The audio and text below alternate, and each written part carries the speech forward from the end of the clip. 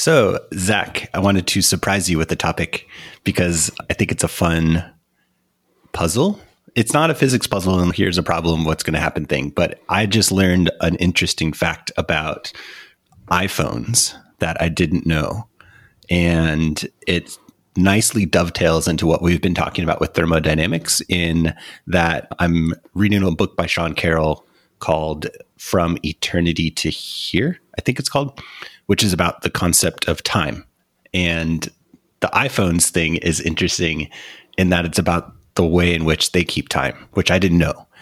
So the way it started was somebody posted a link to something that happened in 2018 where a hospital was getting an MRI machine installed. That day, the IT person received a whole bunch of calls from people saying their iPhones died, and he didn't know why. And so it was only iPhones, though, which was weird because he's like, well, first of all, it's probably like an electromagnetic pulse with the magnet or something. And so that's how it started. But since it was only iPhones, and I should say, it's also iPads and Apple Watches. But no Android device was affected, no computers. He was super nervous because they have like a data center like around that MRI machine. Nothing, no problems there. No TVs, nothing. Only iPhones or Apple products. So he posted on sysadmin Reddit saying, what the heck is going on? Why are iPhones affected by the installation of an MRI machine, but no other computer things are? Yeah, it's pretty weird. If it's EMP, yeah. So it turns out iPhones, Apple products, use a different type of timekeeping device than other computers. And we'll talk about, what I want to talk about today is timekeeping and how we do it with watches and clocks and stuff like that in computers. But the ones that Apple products use are so small that helium that was being used in the MRI machine's superconductor magnet, the helium gas was leaking into the hospital, not like in a dangerous amount, but just like it's supposed to vent, but the vent had a little leak and it was circulating helium throughout the hospital. That helium gas penetrated the timekeeping mechanism in iPhones and caused them to malfunction. Like that was the problem of it.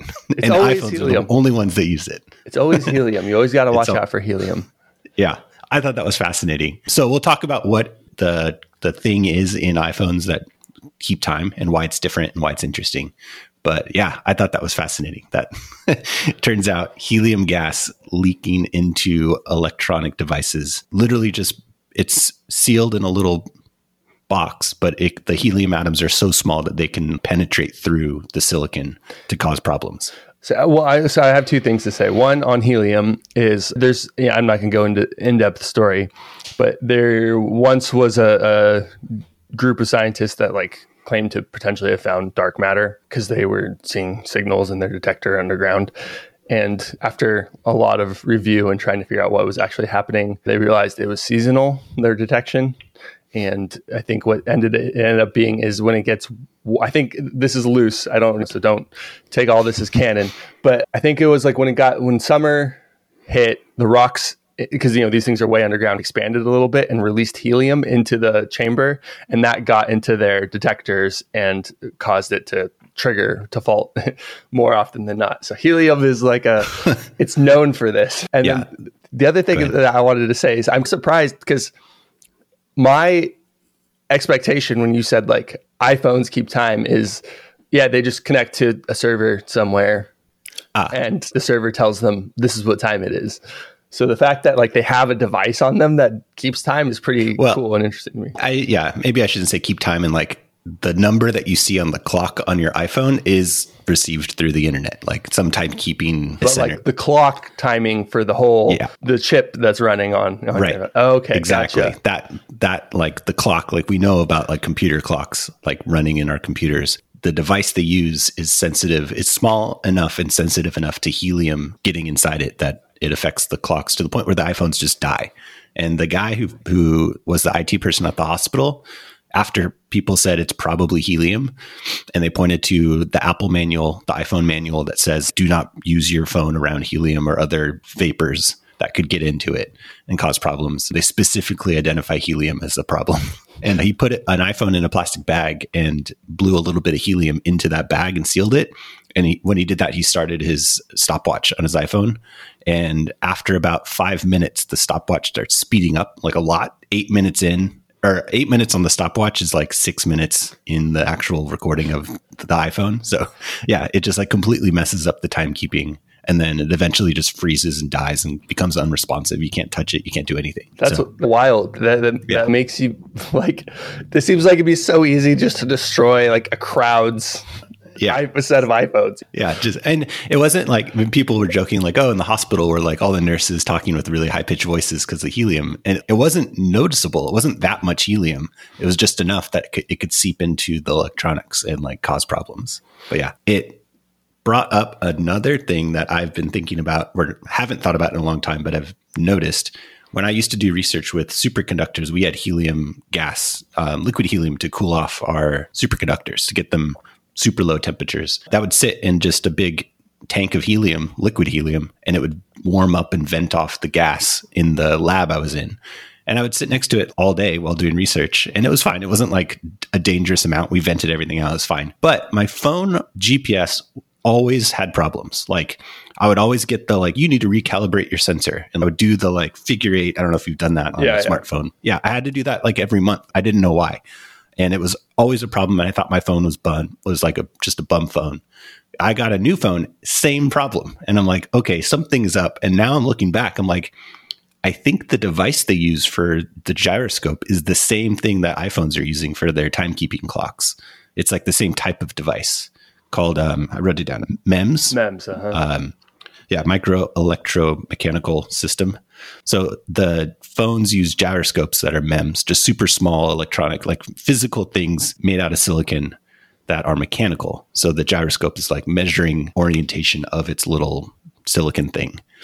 Same thing with the way iPhones keep time now is using MEMS for their clocks instead of what most computers use, which is a quartz crystal. We'll talk about the whole episode. I want to talk about like how those devices work, but I thought the story of the person in the hospital was a good lead into it. And yeah, it made me question, did helium mess up my phones when I was doing research? Yeah, it sounds like probably. Yeah. And the fact that it was across multiple phones while I worked there was like, man, I had no idea I was getting my phone ruined sitting next to helium.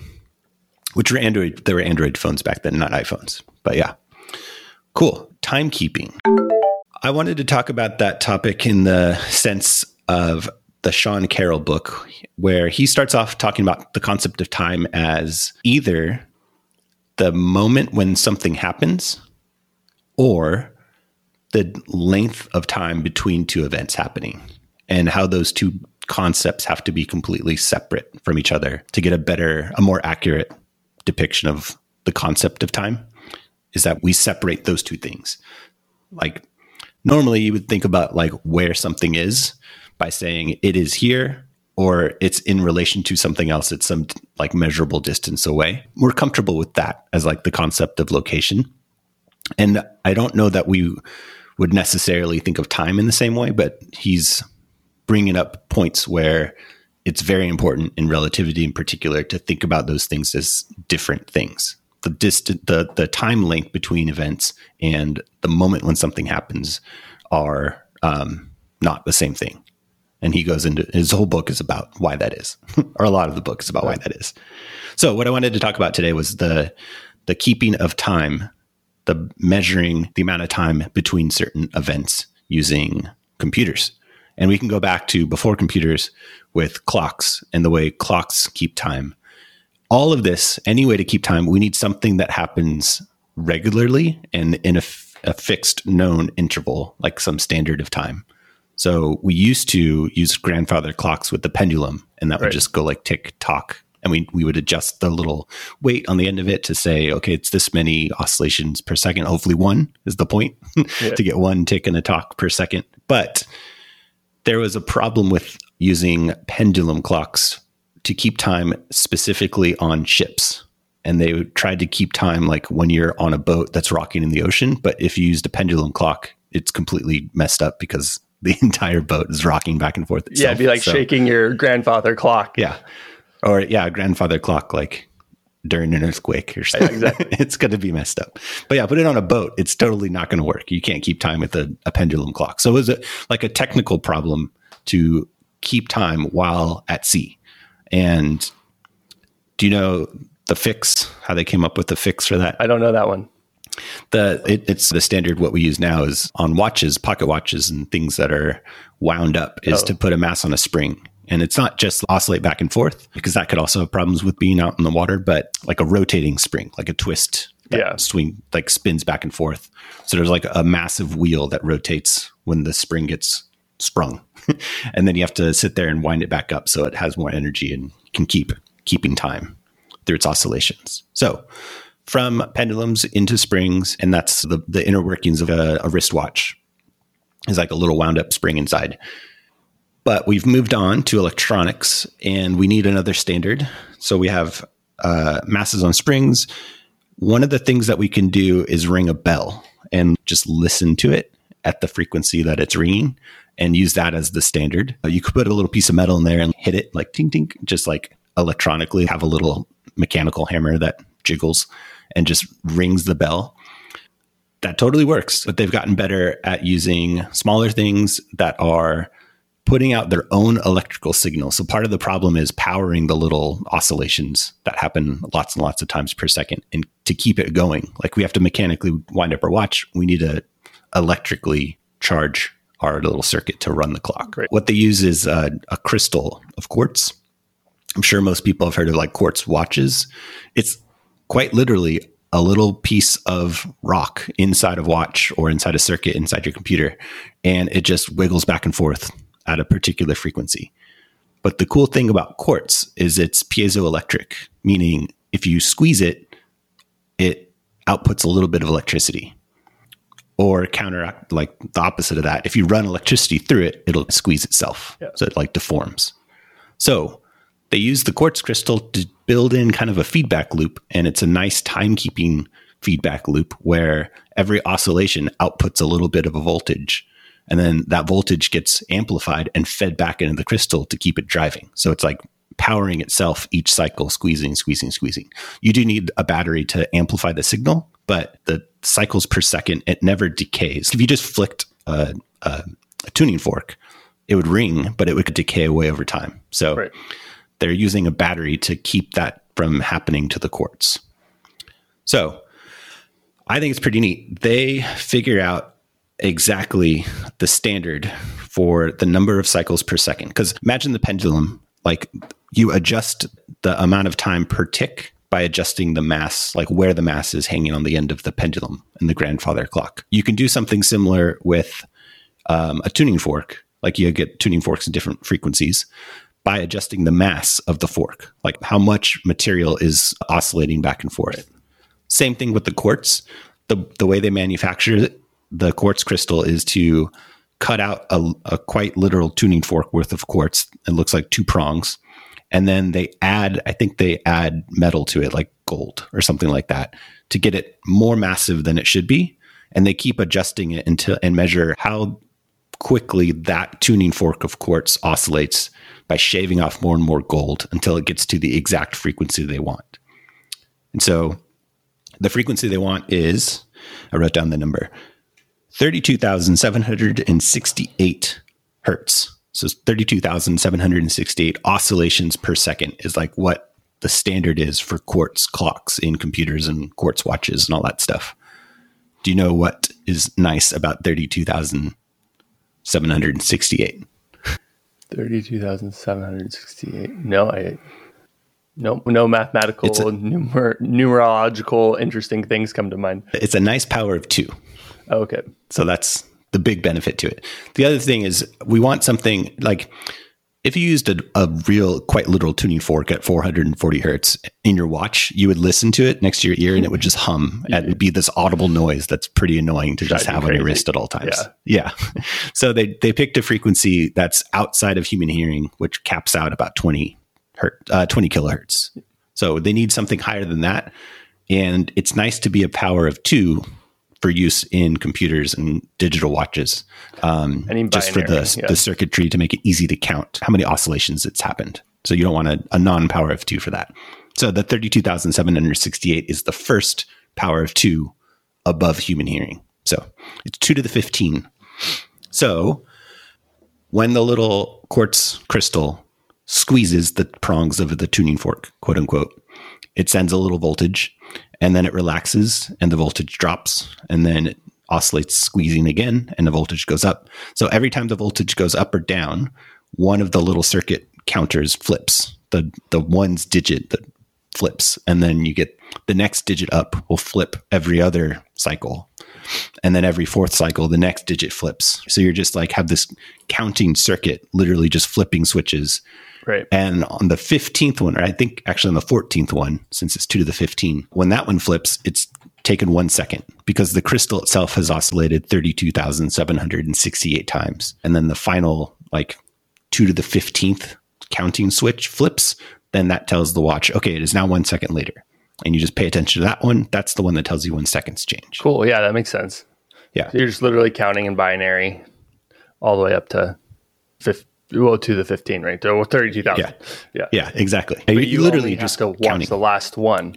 Yeah. Right. So it's important to manufacture those little quartz crystals to be exactly that frequency, which depends on the mass. So they, again, take a little bit of crystal rock quartz, etch it away, shave it down to being like a shape of a fork, and add a little bit of stuff to get it close. And then they keep watching it by shaving off more and more of that extra stuff until it gets to exactly the frequency they want. And that's your quartz crystal. And it lives in a little in-housed box on your computer and your watch. You can take them apart and they literally look like tuning forks the size of a grain of rice. With so wires. Is this something you can see with your eye or? Yeah.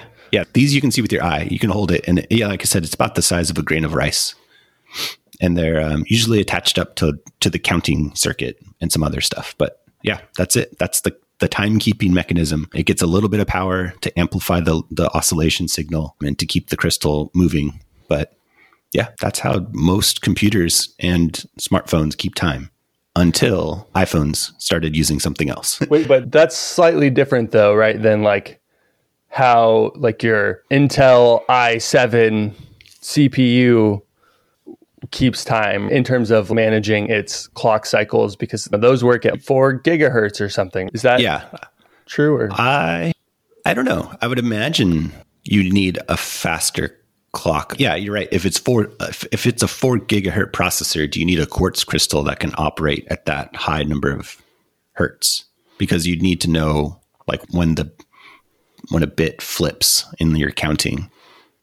Because the resolution of something that's 2 to the 15 can only come down to 1/32,000th of a second. But if you're doing some flops in the 4 gigahertz range, it must. Or maybe there's some fancy way. I don't know the answer to that question, but maybe there's a fancy way to wire it up that you don't need a crystal going that fast as your processor. But I think if you were trying to keep human levels of time, crystal quartz is plenty fine. You have 32,000 bit, or I guess 15-bit resolution. So, but 32,000 points you can divide your second into. That's right. Way more than a human needs. Yeah. I'm quickly looking up. It looks like you don't need the crystal to do the timekeeping at that high frequency. Yeah, I'm looking at, there's a common type of timer that's used, especially in like introductory physics. I think it's probably still used in some digital circuits, but it's a little slow, I think, for modern times. But it's called a 555 timer. I think they typically operate around like 1,000 hertz or something. Nothing too crazy, but it's literally just some digital gates basically hooked up in a specific way to make a clock, pretty much, that just flips back and forth 1,000 times a second. No crystals, just transistors. Yeah, I'm wondering if you could wire up a timekeeping device in a computer that's offset by like a fraction of a second in a way that like 2 crystals that are 32 kilohertz can be offset by a little tiny amount so that it doubles the essential resolution of the clock. I don't know if that's how that works or if it's possible. I'd imagine you could also maybe just do like there's probably some weird mixing type of things that you can do to like double your frequency or that sort of. There's a whole lot of crazy circuits out there that do a lot of signal processing. And so I don't even pretend to start to know the smallest amount of those. Yeah, I don't really know how like that works. But so I guess the types of timing, though, that we're talking about here is human stuff your stopwatch would use, human trackable amounts of time. Right, right. Not like what your processor is doing necessarily. No. Right. Yeah. So this is for like actual timekeeping clocks that your stopwatch on your phone or on an old digital clock or digital watch could maybe go down to a microsecond. No, probably not microsecond, probably like millisecond. Although I don't know any of this, so I'm just like trying to connect things together. It seems though that somehow that human time scale clock, the quartz oscillator in the iPhone, is critical to the entire functioning of the iPhone. Otherwise, it's not like it just breaks your stopwatch. It sounds like it breaks your whole phone. So, somehow it's more critical than I'm giving it credit for. But okay, all right, yeah. I was just curious. I didn't know how because by human scales, 32,000 times a second is fast. By your computer scales, it's super slow. Yeah. So to improve the quartz crystal requirement and basically get a smaller and smaller timekeeping device in your phones, Apple started using their MEMS, little micro electromechanical systems that are silicon etched to be a certain shape of a tuning fork, essentially. So instead of a grain of rice sized piece of crystal that's been like adjusted to be 32,000 cycles per second, they use silicon tuning forks that are like precisely created and manufactured, and they're extremely small. And yeah, they live inside of another sealed box. But that little box is apparently permeable to helium and maybe hydrogen, and small atoms can get inside there and cause problems. So yeah, the way that they manufacture those things is fascinating, because it's essentially you're creating a mechanical tuning fork created out of the silicon wafer, which is also holding the mechanical tuning fork. It's all like the fact that they get that precision at such a small scale is ridiculous. Like the way we can control it. Like the first came out in like the 80s, the idea of being able to do this. And then our manufacturing has gotten better and better to where we're now able to actually build them and use them. Yeah, I think we typically use electron lithography at this point to get that small of things, where lithography is the process of essentially just taking some sort of material and you put it on top of the silicon, and then you put a mask over it that is either, so it blocks out light or lets light through, or electrons in some cases. Mm-hmm. And when the electrons come through and when they hit the material on top of the silicon, it alters it chemically and somehow. So then when you take that whole wafer and then you put it into a bath of some other chemical, it washes away parts where the electrons hit and leaves parts where the electrons didn't hit, or vice versa. And then you can put that whole thing. So now you have a pattern of silicon exposed to the air, and then you can put that in like some other bath that'll eat away the silicon or something. So yeah, it all depends on like what is your diffraction limit, basically. Yeah, we're getting the limits of physics. Yeah. Yeah. I forgot. This is exactly what you used to do at Keysight, right? Yeah. I worked with these sorts of things. Yeah. Yeah. So yeah, you're pro at lithography. But yeah, that is exactly what they're doing, is manufacturing and etching away little silicon to get mechanical tuning forks that oscillate at a certain frequency. And they apply a little bit of charge to them that causes the oscillation to start and continue just by repelling charges and stuff. And they detect how quickly the little arms of the tuning fork oscillate, and change the stuff that the thing is oscillating in, and it adjusts the oscillations of the tuning fork enough that it throws the entire computing system out of whack, and it doesn't work. Like literally just freezes. And it's the instructions say, if it's exposed to helium, like helium got into the little silicon tuning fork area, just turn it off, let the battery totally discharge, and wait a week, and the helium will come back out naturally. But yeah, you just have to wait. So yeah, so it must get in, and then it's probably fine. It's got to be fine for your watch. Otherwise, we'd know about this. Like people would know, oh, don't bring my watch near helium. We would have heard about this, I think. So like, I'm guessing it's because these things are so dang small that a helium atom is enough to throw off the frequency of it. Like you're putting a little gas in there. Yeah, I think it's like adjusting the properties of the gas that's inside the sealed box enough that the tuning fork arm oscillates at a different frequency than expected. Yeah. Yeah, that's wild. That's so cool. Yeah. Yeah. I would imagine it probably affects quartz as well, but something the size of a grain of rice. Right. Yeah. If you swap out a few nitrogen atoms with helium atoms, it's not going to cause a big difference. Or if you increase the pressure a little bit because helium got added to that sealed box, it's not going to affect a grain of rice size thing that much. But an etched little tiny piece of silicon definitely would be affected. So yeah, I thought that was really interesting. That's super cool. And it ends up that somebody had an iPhone 5 and it was not affected, but iPhone 6s and above were affected. And that's when they swapped from quartz. Yeah. Yeah, exactly. But yeah, I would imagine it did affect other things. Like I was saying, like anything that's using MEMS, just anything that's mechanically functioning on a really small scale of MEMS, which are like micron sized, millionth of a meter, that could probably be affected by helium getting in. So yeah, gyroscope sensors on phones, which are MEMS or have been for longer than the clock timekeeping mechanism, I think it would be affected. And I'm willing to bet my problems with GPS on my phones back in the superconductor research days with helium floating around me caused problems on my phone, and I didn't know it. Yeah, I 100% believe that. I want to ask around Breda now because that's the physics building at UCSB. Because there are quite a few people that use liquid helium and just see if they have any issues. Yeah. Yeah. And if they use iPhones and if they've noticed any problems. So super interesting. You can read an iFixit article talking about it. And if you search iPhones are allergic to helium in 2018, somebody wrote up an article on iFixit talking about it. And then there is a super cool YouTube video of somebody reproducing it and setting up like electrical sensors, measuring what happens to the little MEMS system as you add helium to it.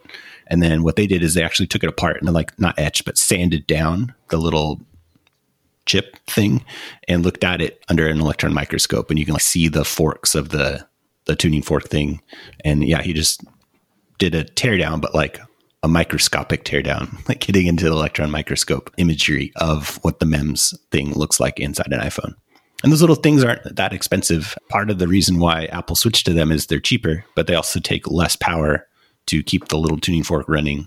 And they're probably the biggest reason is they're a hell of a lot smaller. So you can get them into much smaller devices. Yeah. Which is important for the little Apple Watch. You don't want a grain of rice inside your Apple Watch is a significant portion of the volume inside there. Well, cool.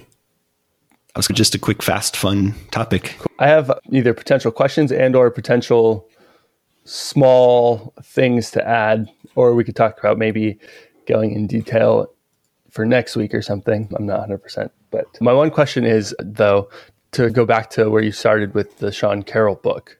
You said that there's the difference is when something happened or like the difference between two things happening. And I think I'm guessing that the silicon oscillator or the quartz or whatever, that's the difference between two things happening. Is that right? That's because it's a period of some sort that you're measuring versus the exact moment something turned on or something like that. Yeah.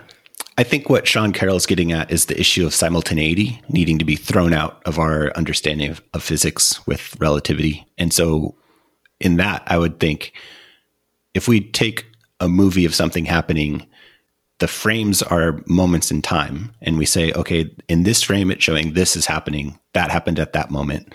And then there were so many frames until something else happened.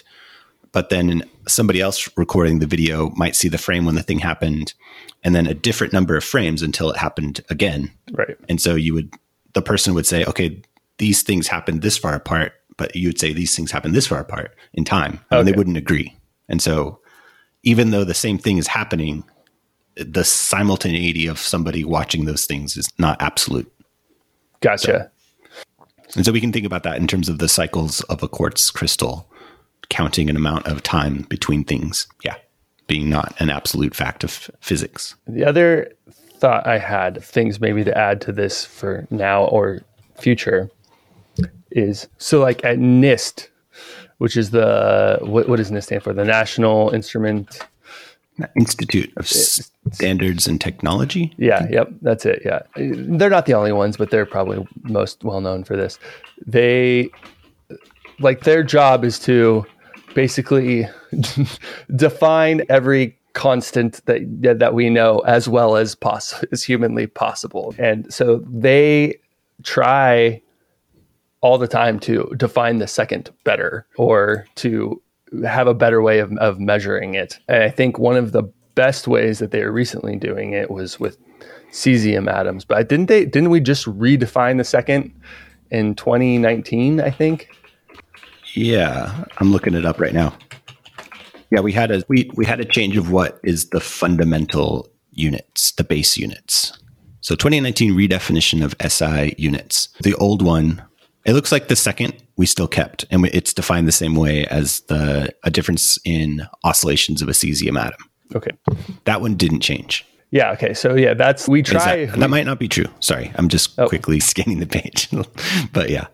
I think that sounds right. And that's some sort of optical clock system, some sort of AMO system that they have to keep time. But then that's not necessarily the only way. One interesting thing I just recently saw in a Quanta article is that there's this problem that was discovered probably in the 20s, but no one wrote about it until I think the 50s.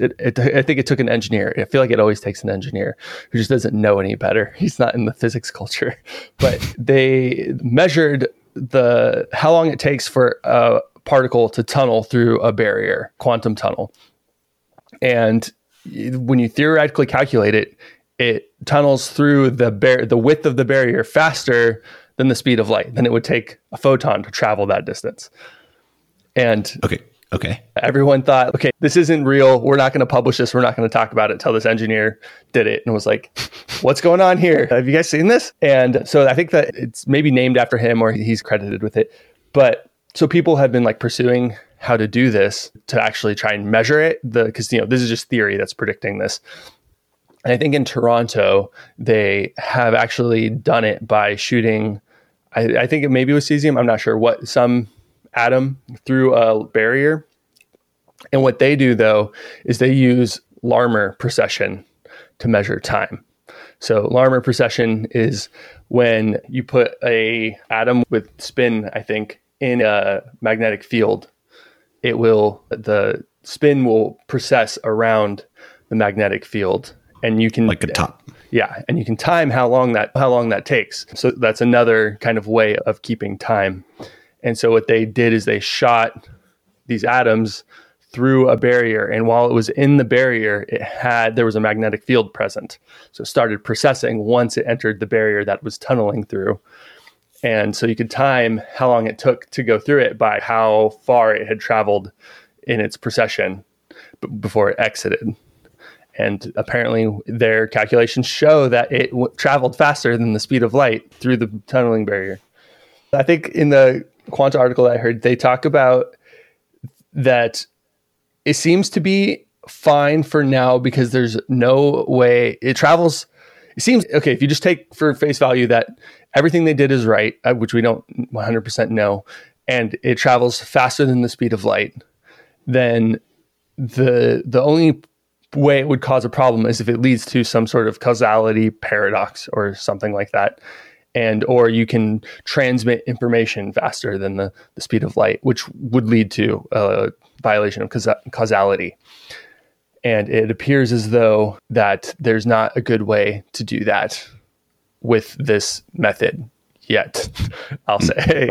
So. It seems, the problems are usually resolved by saying when people bring up faster than light stuff occurring, the usual answer is, so you're not transmitting information, so it's fine. Basically. And maybe that's what this is. There's no information being transmitted. And it usually gets resolved also by taking into account quantum entanglement. So maybe that's like an entangled state of, is the particle on one side of the barrier or the other, and it's entangled. So it's faster than light, quote unquote, but it's really just collapsing down from one state into another. I don't know. Yeah. There's a whole bunch of weird things with this technique. Cause like a particle traveling tends to be like the wave function is a Gaussian pulse. So there's some chance that the particle is way ahead of the mean, and there's some chance that it's way behind the mean.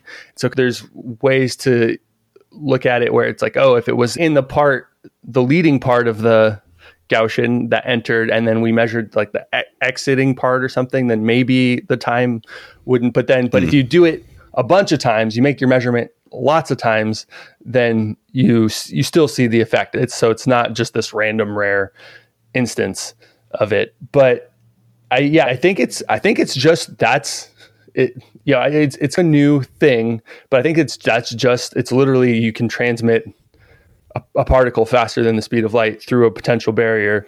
It's just like, it's not likely to happen. And if you were to do it over a useful distance, like any human scale distance, you get an exponential decrease for the odds of a particle being transmitted through a barrier with the thickness of the barrier. So I think these are like laser light barriers. So it's probably very thin, but it's not like it's like traveling from one room to another even faster than the speed of light. It's like nanometers, probably very small distances. So there's really no way that you'd be able to use that and the time that we're talking about, like faster than the speed of light, is, I think it's on the order of peak. I should have the article in front of me. I'm just loosely quoting, but the way the main point of that, outside of the interesting quantum phenomena, is another way to keep time is through kind of this Larmor precession, because that was one of the big problems with this whole experiment, is how do you best keep time for this? Because there were some people who tried this beforehand and they were unable to, like, their methods of keeping time were pointed to as flaws for the experiment. And so they were saying, okay, theorists were saying, okay, you didn't actually do this because I think that this is flawed, but people are on board with this Larmor precession timekeeping.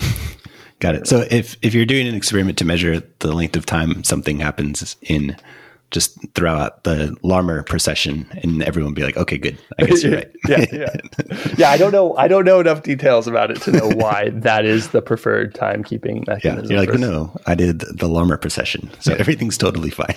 Yeah, I'd have to reread the article and go into it a little more deeply. But that's what I was saying. If we wanted to add to another part of this, that'd be one. We could talk about how we keep time with these advanced tools. I'm looking at the definition of the second, which changed in 2019, and the Wikipedia article on the 2019 redefinition of the SI base units. It says the previous definition was the second is the duration of 9 trillion. Is that right? Yeah. 9,192,631,770 periods of the radiation corresponding to the transition between the two hyperfine levels, look at that in our name, of the ground state of the cesium-133 atom. The previous definition was a whole bunch of periods of radiation of light coming from the transition between hyperfine levels in a cesium atom. So some electron changes from one level to another and it emits light, and we can look at that light and count how many periods of radiation did we get from that light. That defines the second, when there are 9 trillion blah, blah, blah, blah, blah periods. So that's the old one. The new one says the second is defined by taking the fixed numerical value of the cesium frequency, and it redefines what that is, the unperturbed ground state hyperfine transition frequency of the cesium-133 atom. So it says take the fixed numerical value of that to be 9 trillion blah, blah, blah, blah, blah, when expressed in the unit hertz. So it like defines the hertz in terms of, it backwards defines the number of periods from that cesium frequency and says, whatever you measure there, that number is this. So don't count it. It is this, like we promise. That's what that number is. Yeah. And so if you say, okay, look at the light here and it count as this many frequency oscillations, then you say, okay, that second then is defined to be that number divided by the light that you just measured, which is equal to 1 second. So it's the same, but a little bit backwards. Yeah, because before, what was the it was the duration of a certain number of periods. Okay, and now they're saying 1 over that duration is a set fixed thing. Is that right? It's saying, yeah, basically. That's basically what it is.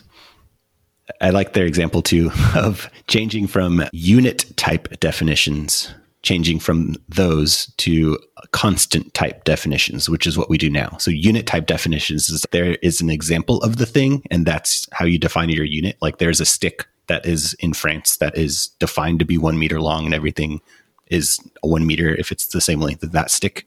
That's the unit example type. The old definition of an inch, it was defined in 1324 to be the length of 3 barleycorns. That's what an inch is. Like of three. So find barleycorns, count out 3 of them. That's your inch. Wow. I feel like there's got to be a distribution. We laugh, but we used to have the kilogram. I said the stick example for the meter that we changed a while ago, but up until very recently, our kilogram was a literal block of metal in France. That was the kilogram. Yeah, up until 2019, I think, right? Exactly. We switched to this watt balance system. So the new system, instead of looking at things in nature and counting in them and saying this is what it is, they take physical constants like Planck's constant and put a fixed number on it and said it is this. There's no more uncertainty in Planck's constant. It is 6.626070015 times 10 to the minus 34. There's no uncertainty after the 7015 part. Yeah, then that's constant. And however that propagates into changing other things, those things now carry the uncertainty. Exactly. Yep. And the kilogram, it's defined to be a fixed number, which represents the speed of light squared, divided by... Oh, I see what they do. Oh, they're tricky. So the way they define 1 kilogram is they take all the constants that make it up, like Planck's constant, the frequency of the cesium transition, and the speed of light, and they take those numbers. So it'd be like defining the number 1 by saying it is 2 times 1/2. Like that's kind of what they're doing. Like they're saying, we know what 2 is. 2 is well defined, but we didn't define 1. 1 is defined to be 2 times 1/2. That's what 1 is. Yeah. That's like basically what they're doing. So the kilogram is defined to be Planck's constant times the cesium frequency divided by the speed of light squared. But that's not equal to 1. So you have to multiply that by 1 over Planck's constant, like the numerical value for Planck's constant, the numerical value for the cesium transition divided by the numerical value for the speed of light squared. That's how they define all those things. Very backwards, sounds like, but yeah, start with your physical constants and then rearrange them to get units of mass. Yeah. Define all the things that we think that don't change in the universe, and we'll make those the basis for measuring. We changed our whole inch system by saying 1 inch is defined to be 2.54 centimeters. It is that fixed number. Mm-hmm. So the inch is defined now in terms of meters, or it has been for a while. But before that, it used to be 2.54 and some other numbers, but they just changed it. They're like, no, I'm tired of having some uncertainty in my inches. Just tell me it's 2.54. Yeah. And we should just get rid of the inch in the first place. Yeah. Let's just agreed. Let's have the 1 unit system. It's so much nicer. Yeah. Cool. So yeah, that's the definition of the second as of 2 years ago. May of 2019. It was the 144th anniversary of the meter convention. I'd like to imagine that's just a bunch of people. There's two sides of an aisle. One group is saying, no, we need to add length to the meter. And the other group saying, no, we need to subtract length from the meter. They're just going back and forth. It's like progressive meterists and conservative meterists. Yeah, exactly. I think it's meter, not in the length of the meter, but like the word meter being like measurement, Latin. Yeah. I like that less. That's not as interesting. Could you imagine if units were like voted on? We were like democratic with our decision about units and like it changed every 4 years. We're like, oh, the second's up for a referendum this year. We got to vote on its new definition. Oh God, could you imagine all the crazy units Trump would have came up with? There would have been like, all the units would have been like, this is a Donald, this is a Ivanka, this is a... Yeah, they're just all Trump. A Trump second, a Trump meter, a Trump kilogram. Yeah, exactly. He's defined to be one Trump of mass or whatever. So like everything is based off of relative to Trump. We'd all be really light then, though. That'd be nice. Yeah, fractions of Trumps. Yeah. Wasn't the foot defined to be the king's foot size? That's the king. I don't know what king, but at the time, like the foot is measure the king's foot. That's what 1 foot is. I know about the cubit, which was like the forearm length. And that was, I think, relative to whoever was in charge at the time. I don't know about the foot, how that came about. I know that the meter, I outside of just having an official meter somewhere in France, there was, and there still is, I think it's in Trafalgar Square, a cutaway system thing there that has basically 2 bars on it. And the distance between those 2 bars is a meter. And it was put out into the public there. So if you needed a reference stick, you could just literally go up to that thing, put your stick on it, and cut it to the length of a meter. And now you have a meter to take back home with you. So you can make a bed for the king when he says, I want a 3-meter long bed. I have a bonus topic, and I've been saying it to my friends, but I want to say it officially on the podcast. I think we should get rid of time zones. I don't really see a reason for them. What are your initial thoughts on that? Yeah, no, I think I agree. There's no reason that the sun needs to be up somewhere around 7 a.m. everywhere. Like, why, if you think about it, and it's very, I don't know if there's a word for this, but it's very equatorial of us to think about it like that way, because people in the high and low latitudes, like is it latitudes or longitudes? Latitudes, like going up towards the North Pole. Yeah. They don't have that luxury. They're for some of them, it's daytime at 7 a.m. and it's daytime at 7 p.m. and it's daytime at 12 p.m. So it's very it's like a equatorial thing to think that. So it seems like, there's no initial reason why that needs to be the case. Yeah. So my argument against time zones is that there's, like you said, there's no reason other than convention for having them. I can think of I thought of 2 situations where I'm like, actually, it's nice that there are time zones, but I'll get to those. But the drawback is huge, because trying to schedule meetings, especially now that everyone's working from home and work is generally not necessarily a local thing, and you have to meet with people across the world, trying to convert time zones is so annoying. If we could all just say the meeting is happening at 4 UTC, Universal. What does UTC stand for? I'm trying to think of the time zone that like scientists use to talk about like astronomical phenomena. They're like, this happened at this time. Like, they don't talk about Pacific time. They just say 7:15 in UTC, right? Like on this day. By the Coordinated Universal Time. Yeah, it's one of those French acronyms. It's backwards. So let's just all pick one. I don't care which one. Australia could win. I don't really care. But just agree on one time that everyone uses in the world, and then we all have our meetings, and it's at 7:15, and everyone in the world knows when it's happening, rather than having to convert time zones and stuff. Yeah, the one thing I don't know how this works out culturally, but I don't know if you know this or not, but China is all based on Beijing time. And China spans like 5 time zones. Yeah. Massive. Yeah. Outside, like if China divided up their hours as like 1/24th around the globe, it should be like 5 hours worth of time. But and Beijing is on the East Coast, or pretty close to it. And so people on the west side of China, I don't know, they go off the same time. So for them, the sun is rising and setting at quote unquote weird times, probably. Yeah. But I wonder how they deal with that. I don't know if they. At a wedding, I think it was in Kentucky or Tennessee a long time ago, and our hotel was across the time zone from where the wedding took place. And so we were trying to like figure out when to show up. Was so obnoxious. But what it made me realize is that if you're on the edge of a time zone, the sunset is like way like an hour off from what you would expect it to be. Like it's like at 4:15 in the afternoon. You're like, the sun's supposed to be setting at 5:15. Like, why is it so early? I'm like, I'm on the edge of the time zone. If I literally go across the street, it feels right. That's the right time. But trying to figure out when to leave for the wedding to get to the wedding on time was not fun. That's a nightmare. But exactly. If you're if you're going to go with time zones, you have to make a decision of how many. And I think the continental US having 4 is already too many, like maybe 2, if you want to make time zones a thing. But why not just get rid of them? Just go to 0 or 1 across the whole world. It doesn't really make a big difference. The one argument that I thought of for a reason time zones are good is there was something that happened in the news, and it was like a statement was released at 3:30 a.m., like wherever this happened.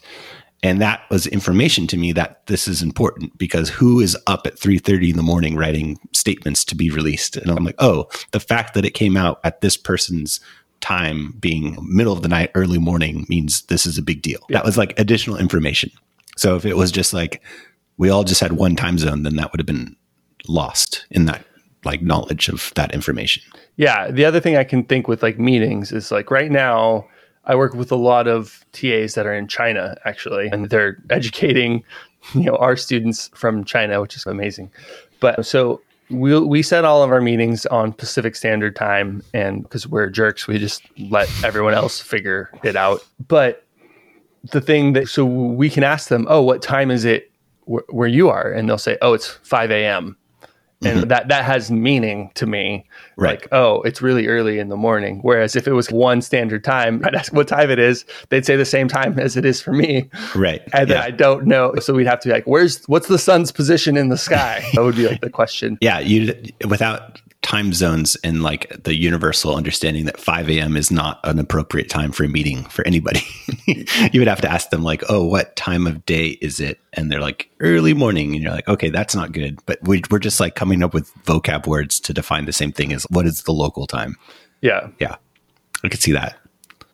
But yeah, the other one was like TV used to be important, that a show got the primetime slot at 7 p.m. or something like that. And it showed in the East Coast first, and then Central Time, and then Mountain, and then Pacific. Or they would do like 7 p.m., 6 Eastern, or 6 Central. Or even they always had that 1 hour different one for like Central Time. For some reason, they didn't want to shift it for them. So yeah, if it was like the way we watched television was like, oh, the 7 o'clock time slot, everyone in the US at 7 o'clock is generally relaxing in their living room. So let's play a TV show that's popular for all the people at that time. But I don't think that's how we watch stuff anymore. Stuff isn't delayed. And we get mad when stuff isn't instantly available, like a Netflix show. Is they release it at, do they even do what time it comes out? I've never paid attention to a show that closely where it's like, oh, at midnight, this show gets released. Yeah, I'm not sure. I don't think I've ever paid attention to it that closely either.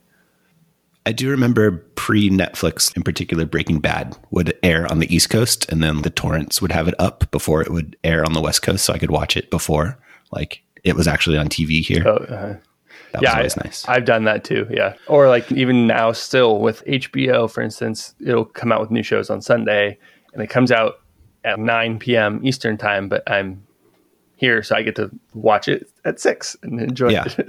I don't have to pirate it anymore. Yeah, just like on their network. Yeah. By the way, did you know how they used to do what was filmed in New York? Was it Johnny Carson? I think so. Yeah, I think those. Or was he LA? One of the shows that was like, whatever, any show that used to be recorded live in New York on the East Coast, and then they would show it 3 hours later on the West Coast. Do you know how they used to do that? Back before just like digital files and like how to air a show? Yeah, that's an interesting question because they didn't have a digital recording of it. So did they like literally film it and super speed it like in a plane, like a Concorde over? No, it's more wild than that. They filmed it live, had the tapes, and then 3 hours later, they would play it on a screen and put a camera up to the screen and live feed that camera to the West Coast. So the West Coast saw a video recording of a screen playing back the like recording of it. Oh my gosh. Wow. Yeah. The quality of that must have been awful. Exactly. I can't imagine. But yeah, that's how the West Coast saw like something on a 3 hour delay. Wow. That's smarter than using the Concorde to fly across the United States. But yeah, just airdrop camera film rolls in LA as you fly over it. Okay. So I don't think we're getting rid of time zones completely. I think just to add to, I think we just need to add a new vocabulary of, you're saying, if we all could understand, add a unit for the angle the sun has in the sky to our daily lives, then you'd say, okay, it's 8 a.m. UTC, 30 degrees. And you're like, oh, okay, it's 8 a.m., 50 degrees for us or whatever. Then you're like, okay, all right, you can. But then we have the problem with the latitudes being totally off. And true. Like, yeah. Maybe there's some new unit. No, yeah, I don't know. We're just reinventing time, local time. If only there was a number to convey what's happening at the place you are. Yeah. How far you've progressed through the day. I think some way you want that information, but you don't want to have to use it to schedule, basically, necessarily. Like, oh, that's interesting. So everyone knows UTC, like we should all become familiar with what UTC is and then use that for scheduling. But then when we talk about local time with people, we can say, yeah, it's 11 a.m. Pacific. Yeah, I'm not sure. I would be down to pilot a world where there is no time zones and see how it goes. The argument but like the origins are traced back to like train scheduling.